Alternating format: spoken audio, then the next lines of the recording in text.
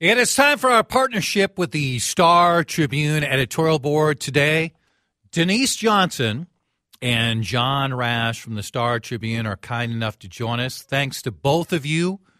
We have news involving both police chiefs today in the two major cities.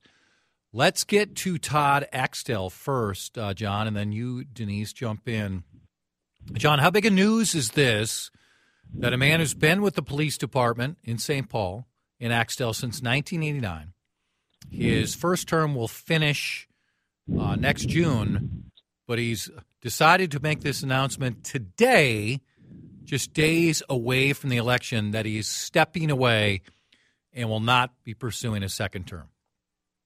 It's very significant news, Chad, particularly for the residents of St. Paul, a city that hasn't gotten as much attention as Minneapolis in terms of spiraling crime, but certainly one that is facing significant challenges. And it also comes right before the election in both cities centered around public safety. Again, more attention on Minneapolis because of the second ballot question regarding the future of the police force and a potential public safety department. But this amplifies the concerns that many across both cities have about the lawlessness that has been going on and the ability of their police departments to get on top of it. So expect to hear more about this as the next and very last phase of the campaign continues. Denise, what I find interesting is you have someone as visible as Todd Axtell, police chief in the second biggest city in the state, and he puts out a Facebook post on this, but is not answering questions, right? This to me, when you make this decision, especially when you make this decision 6 days away from an election where you've had philosophical differences with the mayor who's on the ballot, instead of us speculating on different things, Todd Axtell should be answering those questions. Well, I agree with you that there are a number of people who would want to know, a lot of voters in St. Paul who would want to know why. Chief Axtell has been among community groups in the city very popular. He did a lot of work prior to becoming chief with various communities, including communities of color and in St. Paul. And I think that there are a lot of people that would raise questions about this, and that you're right, he should be answering some of them. Denise, I'll stay with you on Madera Arredondo. I'm sure your news team, like our news team, found out pretty early this morning that the Minneapolis police chief was going to have a press conference. And again, here we are, Wednesday before the election, wondering what he might say. He comes out in a formal way against the Charter Amendment, which would reimagine in a significant way what police would look like in the city, and said he does not see a viable way to replace the police department. What impact do you think this has on the vote to hear from Chief Rondo on this issue, pretty much reaffirming where he has stood? I don't think that this particularly comes as any surprise. As you know, he is referred to in a number of ads that are out about voting against this. And so people, I think, voters in Minneapolis are well aware of his position on it.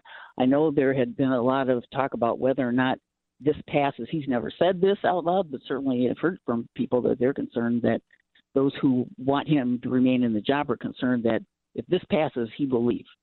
Again, as in St. Paul, he is a relatively popular police chief who has had better ratings than the mayor and the city council in that city.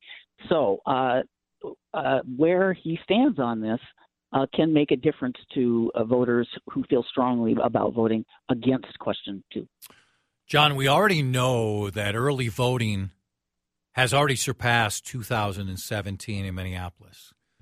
And you obviously have the council and the mayor up for re-election, but this and other amendments are driving this. This is a tough one to answer.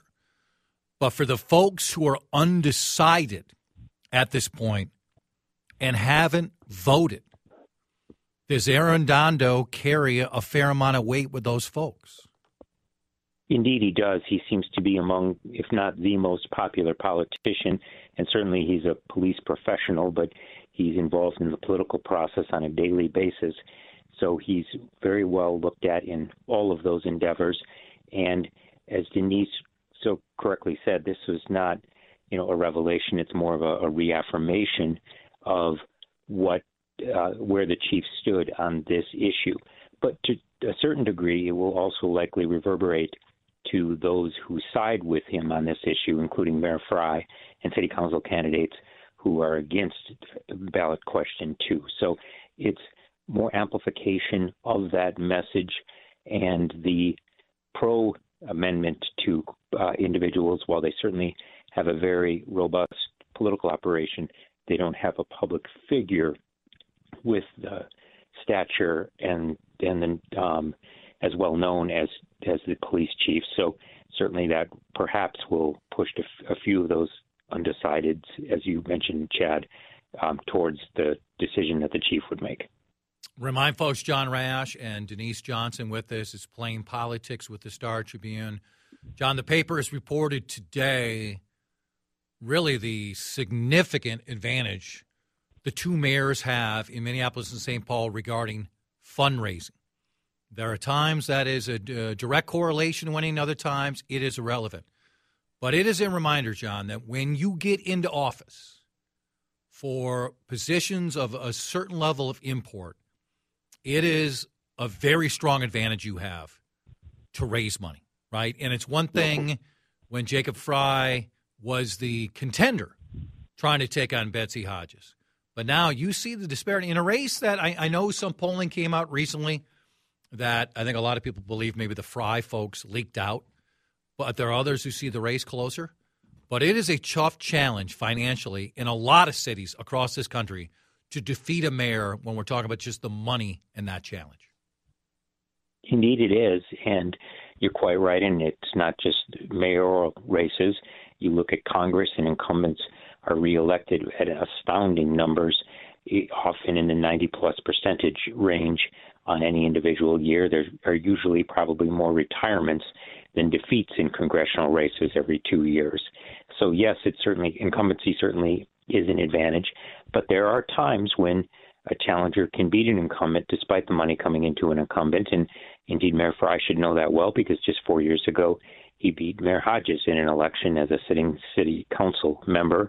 And without the backdrop of the controversy that has so riven this race in terms of course, the pandemic and what the murder of George Floyd and the policing issues that we've discussed before. So it can and does happen, but certainly you want to be in the financial position that Mayor Frey is, as opposed to his challengers.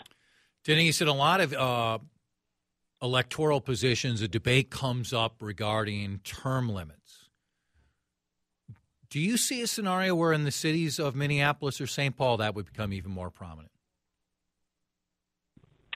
I don't know if that will be an issue that would come out of this election. If I could just briefly get back to the question Sure. of the amount that both mayors have raised. I want to point out in this election, there is a significant amount of money coming in based on the ballot questions.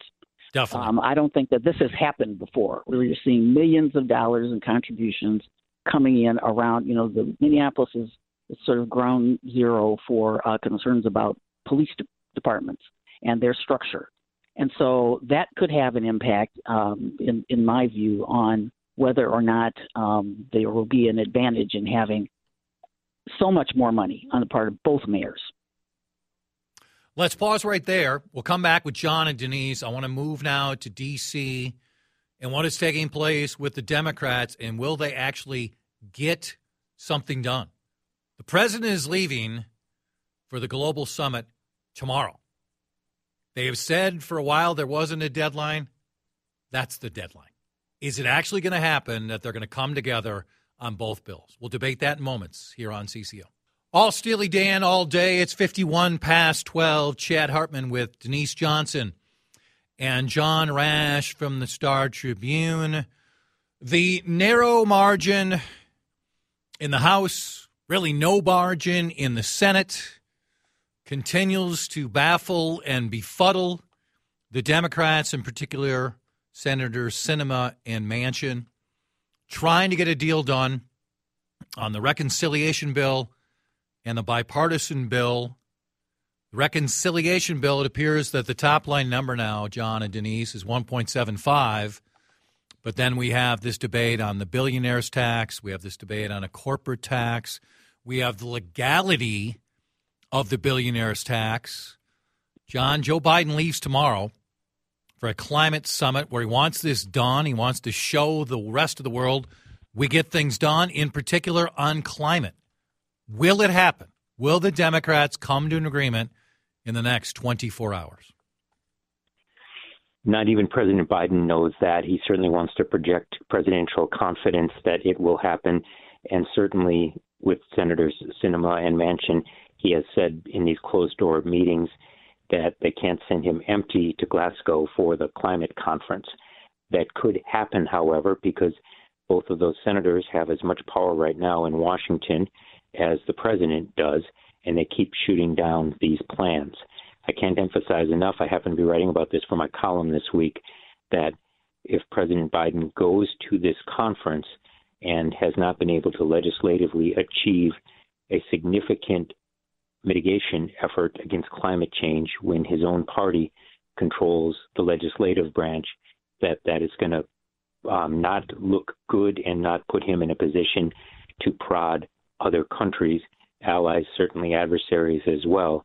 And already at the climate conference, you don't have President Putin and President Xi of China attending. And so the chance of success there is already tenuous. But I'm sure President Biden will really put the press on them to come to something. So it's not a diplomatic setback on top of the ones he's already experienced regarding Afghanistan and France as just two examples. Denise, if they don't get it done in the next 24 hours, we've seen deadlines pass for both parties before, and there really is no deadline. But should we believe they're going to get this done, right? And just from what you know also on, listen, I think almost everybody in this country, except for the very few billionaires who would face this, we all are befuddled and angry about the fact that these folks can make this extraordinary money and pay no taxes. But it has to hold up legally. And if they explore this with enough depth to know if this will hold up when individuals challenge this. Well, there are a number of different minds on this. The Manchin has talked about some kind of a flat tax that might apply to those 700 or so billionaires, as right, opposed to the other measures that that are currently proposals that are out there now.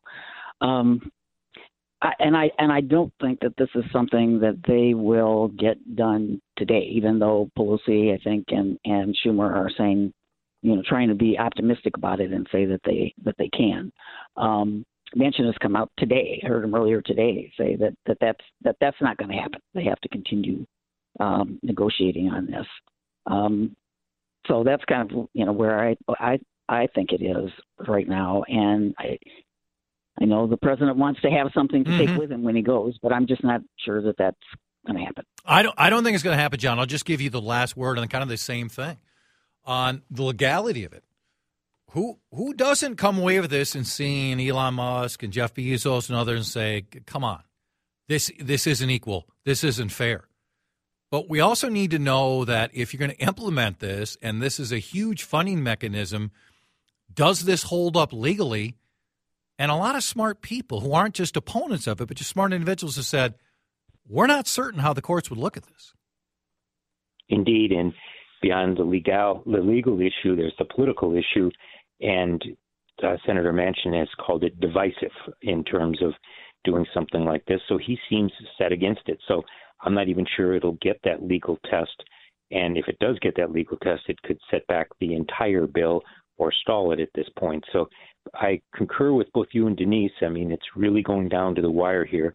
I, in the end, don't think it's going to be this billionaire tax because of all the questions associated with it. It may be a flat corporate tax that they can come to some kind of an agreement with, but it's really going to be difficult to get more than just a handshake deal by the end of the day when he leaves. Now, of course, he can continue to negotiate as he's in the air, as he's headed to the G20 summit and the climate conference. But again, that's not the position the president wants to be in. I got to jump in. We got to go. Thanks so much to both of you. Lindus Construction time check is 1:57. Time to request a free estimate on energy-saving Infinity from Marvin Windows.